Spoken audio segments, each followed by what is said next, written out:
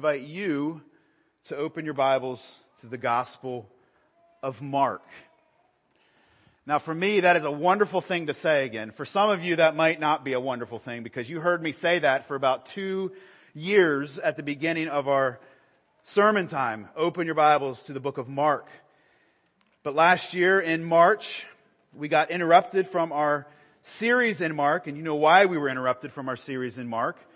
Because many things were interrupted, and we were about 4 sermons from the end, so I am picking it back up this week with the hopes, the plans of finishing on Easter Sunday with the resurrection account. This morning we'll be in Mark chapter 14. Just to remind you of where we were a year ago, where we stopped. We left Jesus in the Garden of Gethsemane. Actually, we didn't leave him there, but the council, the Jewish leaders, along with Judas, came to take him away. In fact, if you want to lead into this verse, the verses we're going to read, verse 46 says, "And they laid hands on Jesus and seized him." And now we pick up where their hands lead Jesus. Starting in verse 53, read through the end of the chapter and actually the first verse of chapter 15. So follow along in your Bibles if you would. "And they led Jesus to the high priest, and all the chief priests and the elders and the scribes came together. And Peter had followed him at a distance, right into the courtyard of the high priest. And Peter was sitting with the guards and warming himself at the fire. Now the chief priests and the whole council were seeking testimony against Jesus to put him to death, but they found none. For many bore false witness against him, but their testimony did not agree.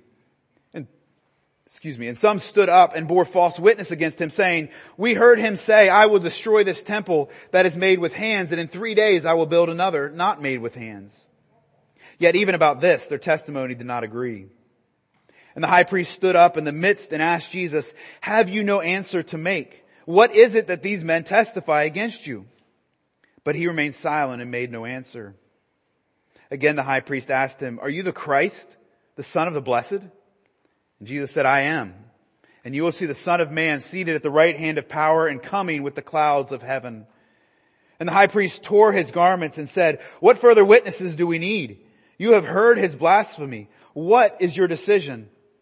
And they all condemned him as deserving death. Some began to spit on him, to cover his face and to strike him, saying to him, 'Prophesy.' The guards received him with blows. And as Peter was below in the courtyard, one of the servant girls of the high priest came, and seeing Peter warming himself, she looked at him and said, 'You also were with the Nazarene Jesus.' But he denied it, saying, 'I neither know nor understand what you mean.' And he went out into the gateway, and the rooster crowed, and the servant girl saw him and began to say to the bystanders, 'This man is one of them.' But again he denied it, and after a while the bystanders again said to Peter, 'Certainly you are one of them, for you are a Galilean.' But he began to invoke a curse on himself and to swear, 'I do not know this man of whom you speak.' And immediately the rooster crowed a second time. And Peter remembered how Jesus had said to him, 'Before the rooster crows twice, you will deny me 3 times.' And Peter broke down and wept. And as soon as it was morning, the chief priests held a consultation with the elders and scribes and the whole council.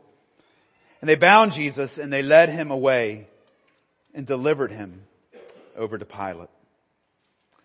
Let's pause and pray before we move on. Father, we now ask that as we have opened our Bibles and seen what you have kept for us with our eyes, we are asking now that your Spirit would take these words and these truths and write them on our hearts, Father. Father, help this not to go in one ear and out the other, but help your word to land in our hearts, Father. Father, we need our faith and courage. We need to be strengthened, and we know that that comes through your word. It is our daily bread. So, Father, help us in this moment, we pray. Help me in this moment, not to take away from your word, but simply to point us all to it. In Jesus' name we pray. Amen. Well, as I said at the beginning, it's been a while since we have been in Mark. So we might forget the author who we are reading, who are we hearing from, the human author. In one sense, this author of Mark is the same author that we've been in and been reading from in Ecclesiastes.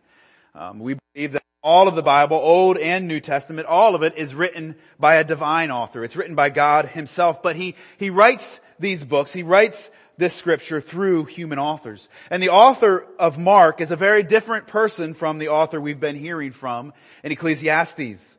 The author of Ecclesiastes, you remember, is the one who is known as the preacher, and he is writing to show the futility, the emptiness, the meaninglessness of life under the sun. But the author of Mark is very different. He's a close companion of the apostle Peter, and he is writing to encourage Christians who are suffering under the Roman Emperor Nero. The ones who are reading Mark's, or who would have been reading Mark's gospel, because he wrote it for someone originally, and I hate to break your bubble, but it was not us sitting here in Living Hope Fellowship 2,000 years later, although God sovereignly gave it to us. But he was writing first of all to a group of Christians who lived at the same time of him.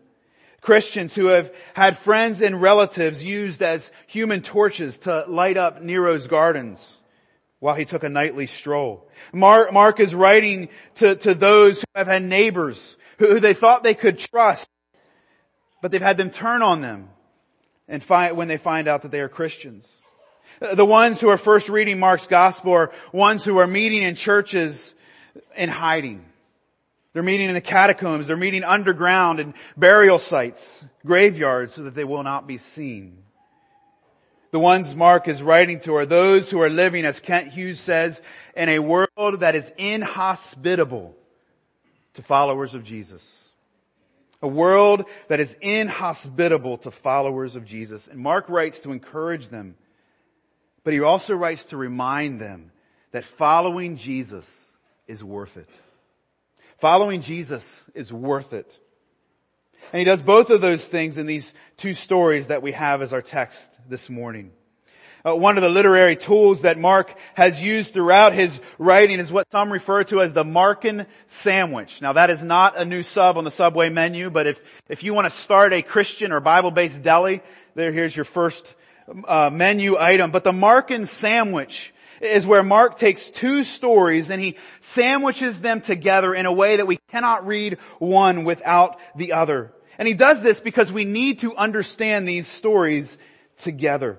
There are 9 of these in the Gospel of Mark, which is a lot considering there's only 16 chapters.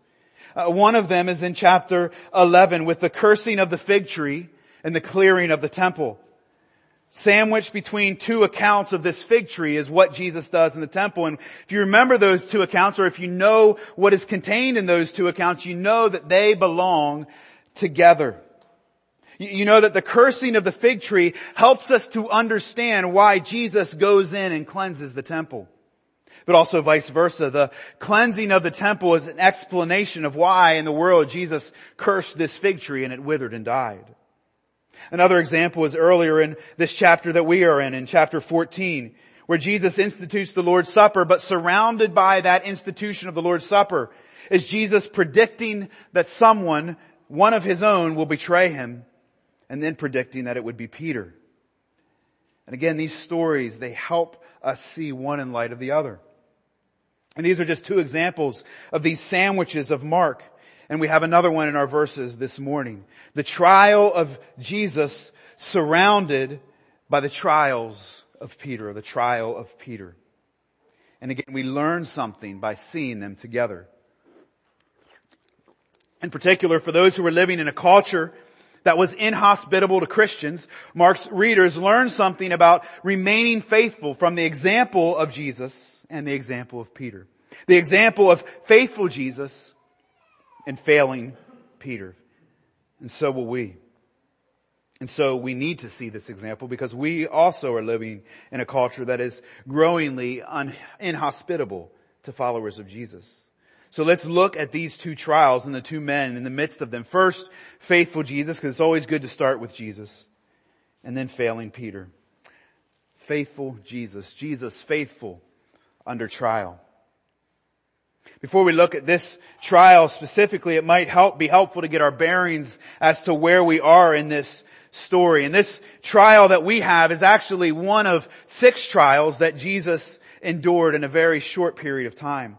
He endured 3 Jewish trials. They were religious trials by the leaders of the Jews. And then 3 Roman or civil trials. And I'm going to go through this very quickly, but I found this helpful as I thought about the experiences of Jesus in these verses that we read and the timeline surrounding Jesus' trials. It started on Thursday evening, the day before Good Friday at 6 p.m. to 11:30 p.m. And these are rough estimates. They seem to be the what most agreed on. But of course they're not exact. But 6 to 11:30 on Thursday night, Jesus eats the Passover meal with his disciples. In the midst of that, Judas leaves to betray Jesus, and then Jesus leads his disciples out into the Garden of Gethsemane. After that, Jesus prays in the garden through the hour of midnight. And then in the midst of that, Jesus is confronted in the garden and arrested. And that brings us to the trials and to our verses this morning. And this is where it might be helpful to see the timeline, to see when these things take place. First is a trial that is not recorded in Mark. It's only recorded in John. And that is a trial before the former high priest Annas. Annas is no longer the high priest. He's the father-in-law of Caiaphas, but he is a powerful man in the Jewish world. And Jesus is brought before Annas in an informal trial of sorts. And he's brought before him to question him. In fact, verse 19 of John chapter 18 says that the high priest then questioned Jesus about his disciples and his teaching. In our verses, we know that the Jewish leaders, they don't have actually anything they can convict Jesus about. So they bring Jesus before Annas, hoping that he will give them something that they can pin on Jesus. It's also before Annas where the first instance of physical abuse of Jesus takes place, because Jesus is slapped for talking back to Annas. In addition to this being a time to get information from Jesus and maybe rough him up a little bit, it's also a time to provide a delay for the Sanhedrin as well as the witnesses to gather at the house of Caiaphas. Again, look at the time we are in. The Sanhedrin was 70 scribes, chiefs, priests, and elders, along with the high priest. So a total of 71 of them. All of them make their way to Caiaphas' house at 1:30 in the morning, along with many witnesses. So this provides a delay to gather the troops. The next 2 came up together. But Friday, from 2 to 5 a.m. is what the majority of our text is. Jesus before Caiaphas and the Sanhedrin. This trial becomes a little more formal, or we might say a little less informal. And they're looking for a reason that they can officially give to hand him over to Pilate for the death sentence. Chapter 15, verse 1, the last verse that we read, is this third trial, just a real quick meeting in the morning to officially give the verdict that Jesus is guilty and that he needs to go to Pilate to be crucified. This is the formal trial of the Jews. From there we move on to the 3 Roman trials. In the time, there's not a break from 5 a.m. to 6 a.m. We go to 6 a.m. to 7 a.m. where Jesus is taken before Pilate. The Jews knew that Pilate and most Roman governors, they did all of their work in the morning. If you did not get someone before them first thing in the morning, you were not going to get them before him that day. So they needed to get Jesus to before Pilate as soon as possible. So they get him there at 6 a.m. in the morning. We'll read this next few weeks of this account, but Pilate's answer is he sees no guilt in him, so he sends him to Herod Antipas. Herod Antipas mocks Jesus. Jesus is silent before him, and Herod sends him back to Pilate. And then from 7:30 to 8:30 a.m., Jesus is now in his 3rd Roman trial, his 6th trial in just a little over, 9 hours. And there Jesus is given, or Pilate gives the order to execute Jesus. Again, he finds nothing wrong with him, but he wants to appease the crowd. Again, very quickly, just moving on. From there we go to his crucifixion and death. From 8:30 to 9 o'clock, Jesus is taken into the Roman Praetorium, which was what John and Joan read a little bit of this morning, where he is mocked, beaten, and receives a crown of thorns. From 9 to 12, Jesus is forced to carry his cross to Golgotha and the crucifixion begins. From 12 to 3 p.m., darkness is over the earth as Jesus is on the cross. And at 3 p.m., Jesus dies. And at 3:30, his side is pierced. And by 5 o'clock, Jesus is buried in the tomb. And just look how fast all of that happened. From Jesus having Passover with his disciples Thursday, 6 p.m., less than 24 hours later, Jesus is buried. As I was typing up this timeline in my notes, I was listening to instrumental hymns, and somewhere through that I noticed that the hymn that was playing was the hymn, "Were You There?" Were you there when they crucified my Lord? And when I typed that last moment, Jesus' burial, the last verse started to play. Were you there when they laid him in the ground? Were you there when they laid him in the ground? Oh, sometimes it causes me to tremble. And I listened to that last verse playing as I reflected on this timeline. And it caused me to tremble. To tremble with love that Jesus would go through this for us, but also to tremble in anger at the injustice of it all. And we notice the injustice of it all with this first trial that Mark records, the trial before Caiaphas. Again, he doesn't record the trial before Annas. He records with Jesus before Caiaphas in the Sanhedrin at from 2 to 5 a.m. And there are many reasons why this trial is unjust. Daniel Aiken says it is difficult to count up all the violations of the Jewish law. But then Aiken and others go on to list some. For example, in capital cases like Jesus' trials at night were forbidden. In cases where a guilty verdict was reached, a second day in session were required to ensure a fair trial. Such a trial could not convene on a Sabbath or a festival. Remember, we're in Passover. In addition, a charge of blasphemy could not be sustained unless the defendant cursed God's name, which Jesus never did. And then the penalty was to be death by stoning, not crucifixion. In Jesus' case, no formal meeting of the Sanhedrin ever took place in the temple precincts, which is the proper location for trial. They met in the night at Caiaphas' house because they knew if they gathered in the day at the temple, a mob would come and storm the temple because Jesus was well loved. Nor was Jesus provided or even offered a defense attorney. All of these are violations of the Jewish law. And there's many more injustices that we could point to. But the real injustice is what Mark tells us when he opens up the trial with these words. Now the chief priests and the whole council were seeking testimony against Jesus to put him to death. But they found none. But remember, they've already arrested Jesus. They've been trying to arrest him for a while. Mark has repeatedly mentioned how the chief priests and the scribes are looking for a way to destroy Jesus, to arrest Jesus, to arrest him by stealth and kill him. And now at last they have him, but they don't have any evidence to make this arrest legitimate. Or what they really desire, his death, his killing legitimate. They have gotten the cart before the horse. They have arrested Jesus, and now they begin to look for evidence. We all know the saying that in a court of law you are innocent until proven guilty, but this is the opposite for Jesus. They have already decided the verdict of guilty, and now they look for a way to prove it. But they can't find any.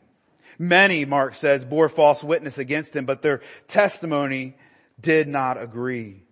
Their testimonies didn't stick. Their testimonies, they didn't line up, which reminds us that it's much harder to get two people to agree about a lie than to find two people telling the same truth. The lies don't line up. And even when they almost do, when they seem to be talking about the same thing, the details just don't line up. There's too many discrepancies. We heard Jesus say this, but then another says, well, it wasn't quite like that, was it? We still see this trial of Jesus today, don't we? We see those who don't want to believe in the Jesus of the Bible, the one who is our creator and our judge. So we try to find evidence to get rid of him, trying to disprove him or explain him away.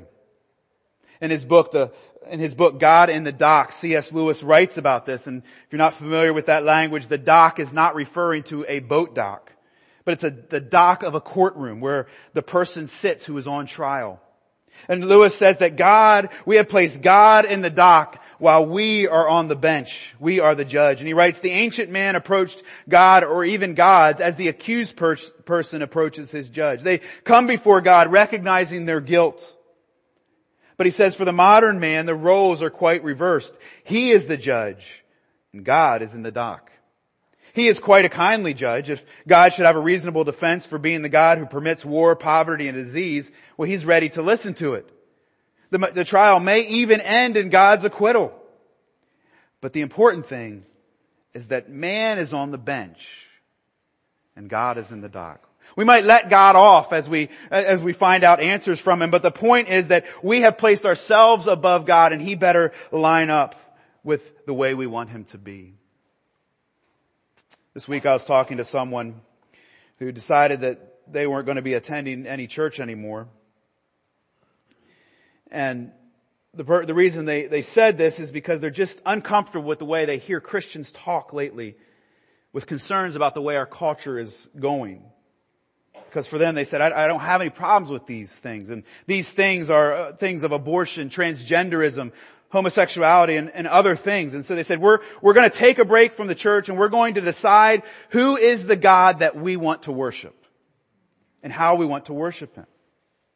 And that was one example, but I see this all over the place. But do you hear the problem? Our culture has decided the lifestyle that they want to live, and now they want to find a God who will affirm that lifestyle. Now my response to this one individual is that it's great for them to be thinking deeply about things, but they need to realize they've gotten things reversed. The question is not, what God do you want to worship? But the question is, who is the God who is to be worshiped? The question is not who you want God to be, but who is God? Imagine after your wedding day, you handed your spouse a list and you said, okay, here is what I have always wanted my wife to be married, what I have always wanted the wife I'm married to be like. Do this. That's not going to work very well. If you haven't tried that yet, I would not suggest it. You are not married to the idea of your wife. You are married to a person who is actually your wife, and you need to adjust your marriage accordingly. We do not worship a God who we imagine in our minds, but we worship the God who is, and we need to adjust our worship and our lifestyle accordingly. And this is what Jesus says next. But before he says that, we need to see that he is silent. In the face of false accusations, Jesus does not even acknowledge them. Jesus is silent before them. Which reminds us of Isaiah's words about this suffering servant. He says, he was oppressed and afflicted, yet he did not open his mouth. Like a lamb led to the slaughter and like a sheep silent before his shearers, he did not open his mouth. Remember, Peter's down in the courtroom and perhaps he saw a glimpse of what was taking place through a window, and he writes later of Jesus, when he was reviled, he did not revile in return. When he suffered, he did not threaten, but continued entrusting himself to him who judges justly. Jesus is silent. Now imagine that room. The tension in that room is mounting. Jesus has not spoken a word, but yet he is winning. All their plotting, all their planning, all of their lining up of false witnesses, even bribing one of Jesus' own disciples, Judas, all of it seems like it's going to be for nothing. And the opportunity to remove Jesus is slipping away. And then Caiaphas does something that he's not supposed to do, and he turns and interrogates Jesus. Caiaphas' name means inquisitor, and he begins this great inquisition of Jesus. And he says to Jesus, are you the high priest? Or are you the Christ? Again, the high priest asked him, are you the Christ, the Son of the Blessed? The word blessed is just a way that they use the name of God without risking saying it a wrong way, taking it in vain. They didn't want to take the Lord's name in vain, so they would replace it with other words, one of which was blessed. So he's asking him, are you the Son of God? Now, if you remember, this has been Mark's whole point of his gospel, to tell us that Jesus is the Son of God. But so far in Mark's writing, that knowledge, that fact has been hidden. The only ones who reveal it are demons, and when they do, Jesus tells them to be quiet. This identity has been kept a secret. But now, as the high priest asked Jesus and Matthew, which might help us understand why Jesus speaks now, Matthew says he puts him under an oath. By the name of God, he says, I tell you, or I ask you. And Jesus lets the secret out. He says, I am. Now we know when we hear that I am, we're thinking of Moses and at the burning bush and the I am statements. This is not one of those. Jesus is simply giving the affirmative. He's saying, yes, I am the Son of the Blessed. I am the Son of God. But then he says something that is the equivalent of an I am statement, because he connects himself with the Son of Man in Daniel chapter 7, and the King who is seated at the right hand of God in Psalm 110. Psalm 110, the Lord says to my Lord, sit at my right hand until I make your enemies your footstool. And Daniel looks at it in his vision, says, I saw one like a son of man. He came to the Ancient of Days, and to him was given dominion, glory, and a kingdom, and all peoples, nations, language to serve him, and his dominion is an everlasting dominion. And Jesus says, that Son of Man is me, and I am seated, and you will see me seated at the right hand of God. Jesus uses their same pattern by referring to a God and not with the name of God, but by using that same pattern of the Son of the right hand of power, that's referring to God. But notice what Jesus is saying by referring to these verses. Both of these Old Testament references are referring to the one who will judge the world. R.C. Sproul says essentially what Jesus is saying here is, yes, I am the Son of God. I came from heaven and I'm going back to heaven. I am appointed to judge the earth. And Sproul says this, he was letting them know this would not be the last time they would meet in the context of a trial. He would be back with all of the authority of heaven and he would judge them. This was his clear implication. Now you know how much I love sermons with 3 points. I almost had to make this another point because there's another trial referenced in this passage. And that is the trial where Jesus will be sitting on the throne and Caiaphas and the Sanhedrin will be standing before him. Jesus says, you may be sitting as my judge now, but one day the tables are going to be reversed. John points ahead to this day in Revelation chapter 1 verse 7 when he says, behold, he is coming with the clouds and every eye will see him, even those who pierced him. And all the tribes of the earth will wail on account of him. So, amen. Even those who pierced him. What should take place to Jesus' words in that moment is a wailing from the house of Caiaphas. This is who they've arrested. This is the one they have set up this kangaroo court for. But instead of wailing, what takes place? Outrage.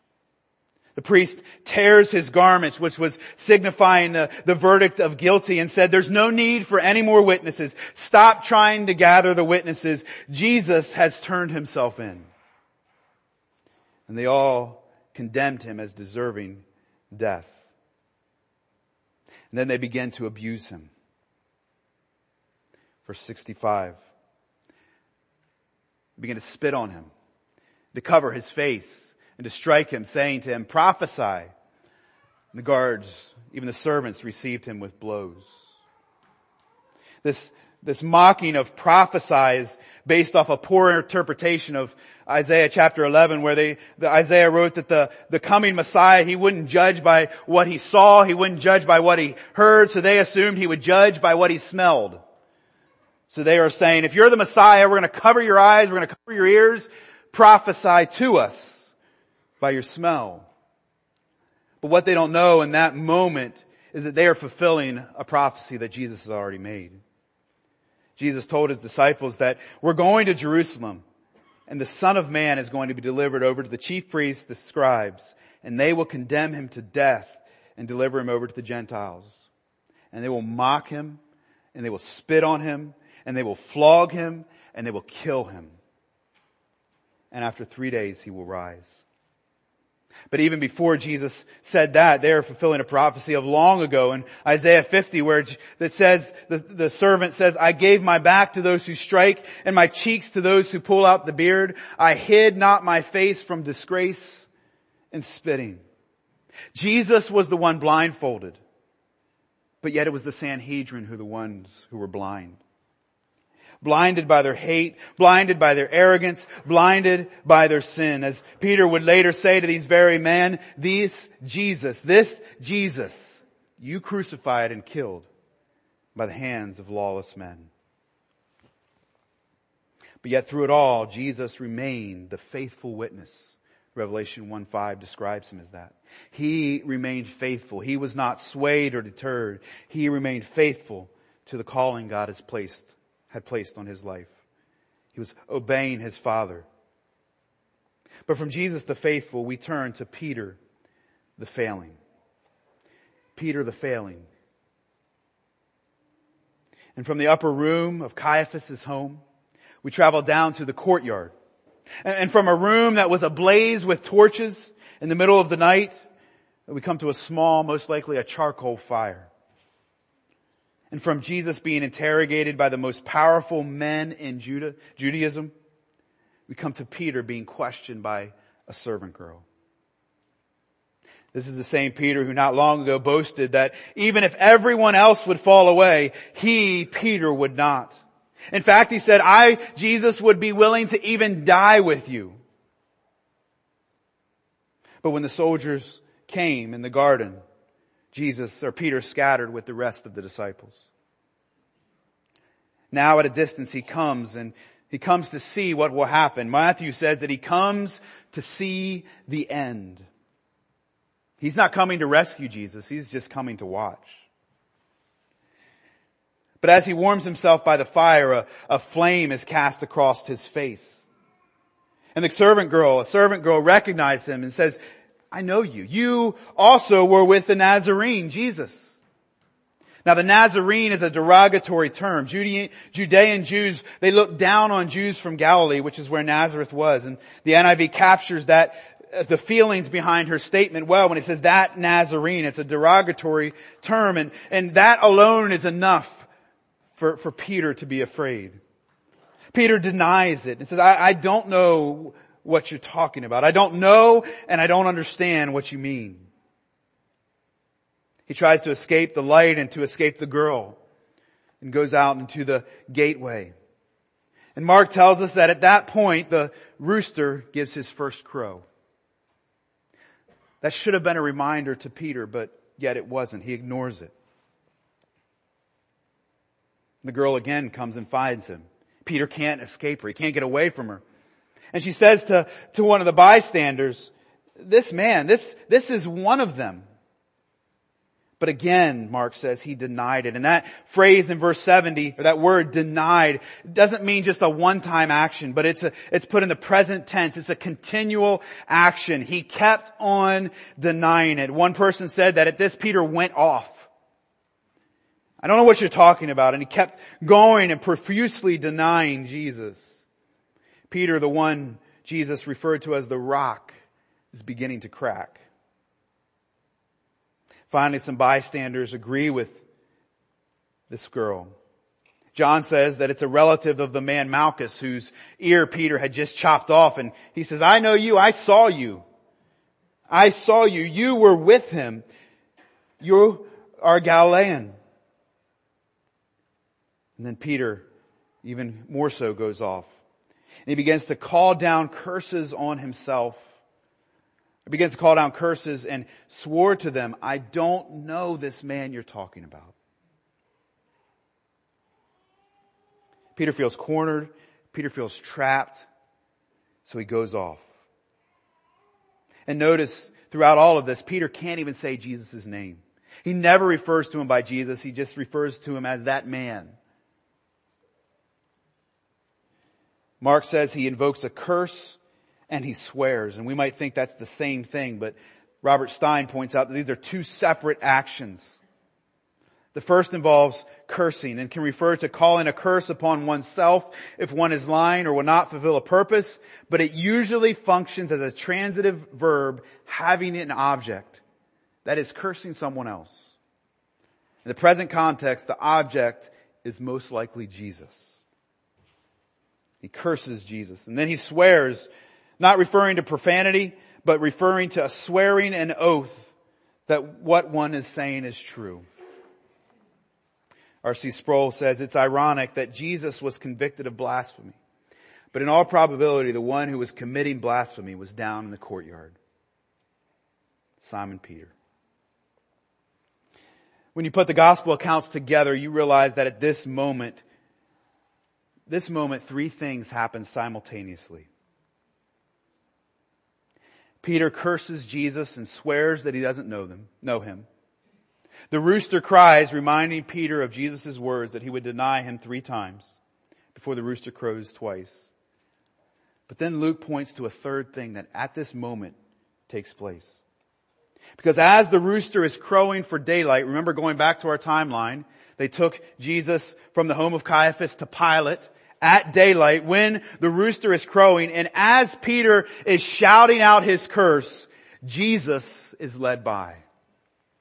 And Luke says, and the Lord turned and looked at Peter. Peter curses Jesus, swears he doesn't know him. As he's doing that, while he's still speaking, Luke says, the rooster crows, and while he's still speaking, the Lord turned and looked at Peter. And Peter breaks down and weeps. And I nearly break down and weep every time I read those words. The Lord turned and looked at Peter. But this week I asked myself the question, what was that look? What look do you expect for Jesus to give to Peter? Hearing him denying him? Looking through eyes that were probably partially swelled up? His beard still dripping with the spit of the Sanhedrin? His body already tired from sleeplessness, but now beginning to feel the brunt of the beatings that have already taken place? What look does Jesus give Peter? In my mind, I always thought of it as a look of disappointment. How could you, Peter? Or a look of hurt, a look of anger, but above all, a look of condemnation. Because after all, if that was us, that's the exact look we'd be giving Peter, wouldn't it? Disgust, anger, disappointment. And often we reflect our own feelings and our own actions and our own attitudes onto God. But that's why we need to have the Bible and to read the Bible to hear what His actions and attitudes actually are. Because I'm convinced that that was not the look that Jesus gave to Peter. I'm convinced of that because of the next time we see the name Peter used in this Gospel of Mark. We don't find it for another chapter. Peter's name has been in nearly every chapter of Mark, but we don't find it at all in chapter 15. But the next time we find it, the next time Mark writes the name Peter is in chapter 16, when Jesus, the resurrected Jesus, tells the women, "Go tell the disciples and Peter that he is going before you to Galilee. There you will see him, just as he told you." Why add Peter's name? And we can write it off as well. Mark is writing from the perspective of Peter. He's a close friend of Peter. But Peter is one of the disciples. Why add Peter's name? And I think it is perhaps we're writing from the perspective of Peter. And Peter is saying, Jesus wanted me. Jesus still called me. Peter, the one who denied him, the one who disowned him, Jesus said, "Peter, I still want you." In fact, that's why I went to the cross. That's why I didn't stop when I heard you cursing me. Think about that moment. All of the other disciples have abandoned him. There's only one who is in the vicinity of Jesus. And what does he hear him doing? Cursing him. At that moment, Jesus could have shaken off the guards that were holding him and vanished back into heaven and said, "Forget this." But Jesus, with those words still in his ears, Jesus still went to the cross. I bore, Jesus says, the penalty for blasphemy, even though you were the one who committed the sin. That old hymn that we sing occasionally, in our place, condemned he stood, sealed our pardon with his blood. Hallelujah. What a Savior. There's this wonderful verse of John that is written from the perspective of just a few days before our verses take place. And John writes that before the feast of the Passover, when Jesus knew that his hour had come to depart out of this world to the Father, and I love this line, having loved his own who were in the world, he loved them to the end. He loved them to the end. The look that Jesus gave Peter was not a look of disappointment, but a look of love. It was not a look of anger, but a look of pity. It was not a look of condemnation, but a look of compassion. And it was this look of Jesus in that moment that for Peter, I believe, made all the difference in his life. We often ask the question, well, what brought about this incredible change in Peter from the Gospels to Acts? From one who was willing to deny Jesus in order to save his own hide in the Gospels, to one who we find in Acts is willing to stick to Jesus and willing to confess Jesus no matter the cost, and willing, we know, to die for Jesus, which he does. What made the difference? And we often point to the resurrection, to seeing that Jesus had conquered death, so there's nothing more to fear. Or we point to Pentecost, when the Holy Spirit was poured out on Peter, and certainly that's a part of it. But I am convinced that it was this moment, this look of Jesus, that was the crux of the change. Because in his lowest moment, in his place of brokenness, in his failings, Jesus looked at him in love and went to the cross. Sinclair Ferguson writes this: here Mark takes us down to the foundation of Peter's spiritual leadership. He was emptied first of all that he might be filled. He was broken down that he might be made strong. He wept so that he might know the joy of true forgiveness. Your experience, Ferguson writes, will not be quite the same as his, but God has not discarded that pattern for molding men and women into the Christians he wants them to be, has he? We think about Peter in the Gospels, and we know that he was always trying to prove himself to Jesus. To prove that he was enough, to prove that he was strong enough or good enough or worthy enough for Jesus to love him and to choose him. But here in this moment, all of that is out the window. But at that moment, Jesus looks at him in love and still goes to the cross and still says, "Get me Peter, because I have plans for him." Now we need to recognize that this is not the only look that Jesus gives. To the Sanhedrin and the Caiaphas, those who mocked him, those who hated him, those who despised him, it's a very different look that Jesus gives to them. For Judas, one who felt the weight of his sin the same way Peter did, but never went to Jesus, instead gave in to despair and fled from Jesus. It's a very different look.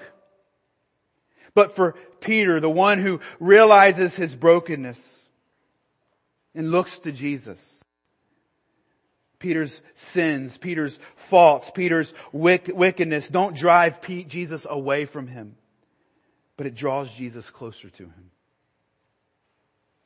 If you come to our prayer meetings, you know that one of the books I am mentioning quite often is this book, Gentle and Lowly, The Heart of Christ for Sinners and Sufferers. And if you are in a place where you just can't understand how Jesus could look at Peter like that, because you can't imagine with what you're doing, with the sin that you're fighting against, with the brokenness and the weakness that you are experiencing. If you always think that Jesus is looking to you in anger and disgust, then you need to read this book, because that's what this book is about. But at the end of this book, I just want to read the epilogue, and I'll have parts of it on the screen. But he quotes 17th century preacher Thomas Goodwin. And he says this, he says, "That which keeps men away from coming to Jesus is that they know not Christ's mind and his heart. The truth is, he is more glad of us than we can ever be of him. The father of the prodigal was the forwarder of the two to that joyful meeting. Have you a mind? He that came down from heaven, as himself says in the text, to die for you, he will meet you more than halfway, as the prodigal's father is said to do. Go therefore, come in unto him. Oh, therefore, come in unto him. If you knew his heart, you would. Do you know his heart? Do you know his love for you? Do you know that he went to the cross for you when you were an enemy of him? Then why do you think in your weakness and in your brokenness and your sinfulness, he would run from you? He came to free you from your sin, and your sin moves him not to anger, but to pity. Again, if you scoff at him and continue, Hebrews 11 says, continue to live in sin deliberately after receiving the knowledge of the truth. If you continue down that way, expect judgment. But if you look to Jesus in your sin and cry out to him for help, the look you will find is one of love. Then he says this. Somehow my slides got way off, so just ignore them. Dean Ortland says this. Go to him. All that means is to open up yourself to him. Let him love you. The Christian life boils down to 2 steps. Step number 1, go to Jesus. Step number 2, see number 1. Whatever is crumbling all around you in your life, wherever you feel stuck, this remains undeflectable. His heart for you, the real you. So go to him. That place in your life where you feel most defeated, he is there. He lives there, right there, and his heart is for you. Not on the other side of it, but in that darkness. Your anguish is his home. Go to him. If you knew his heart, you would. Father, we thank you that you have revealed your heart to us. Father, we recognize that our sins have earned us nothing but judgment, nothing but wrath, nothing but being cast away. And Father, we want to recognize the seriousness of that. Father, if there are those here in this room that have only heard the message that you love them, but haven't seen the necessity of responding to that love by trusting in Christ, Father, may they hear that if they have not trusted in Christ, they are in a place where love is not their experience, but wrath and judgment and condemnation.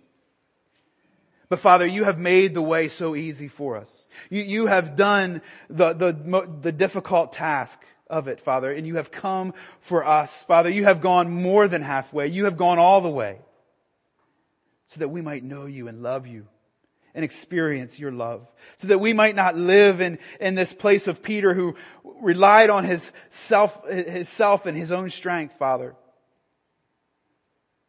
but so that we might look to you for our strength. But Father, if there are those here in this room who feel beaten down, who the enemy continues to hold over them their sins, their weaknesses, their failings, Father, may they see that look that Jesus gave to Peter. May they weep for their sins. May they weep for their brokenness. May they weep for their pain. But may they see that you are there with them in it. Father, we thank you for your love and your grace. It's in Jesus' name we pray. Amen. Let me invite you, if you would, to stand. And let me read as this benediction, Revelation chapter 1. Verse 5, after saying that Jesus is the faithful witness, John writes this, to him who loves us and has freed us from our sins by his blood and made us a kingdom, priest to his God and Father, to him be glory and dominion forever and ever. Amen. You are dismissed. Go in peace.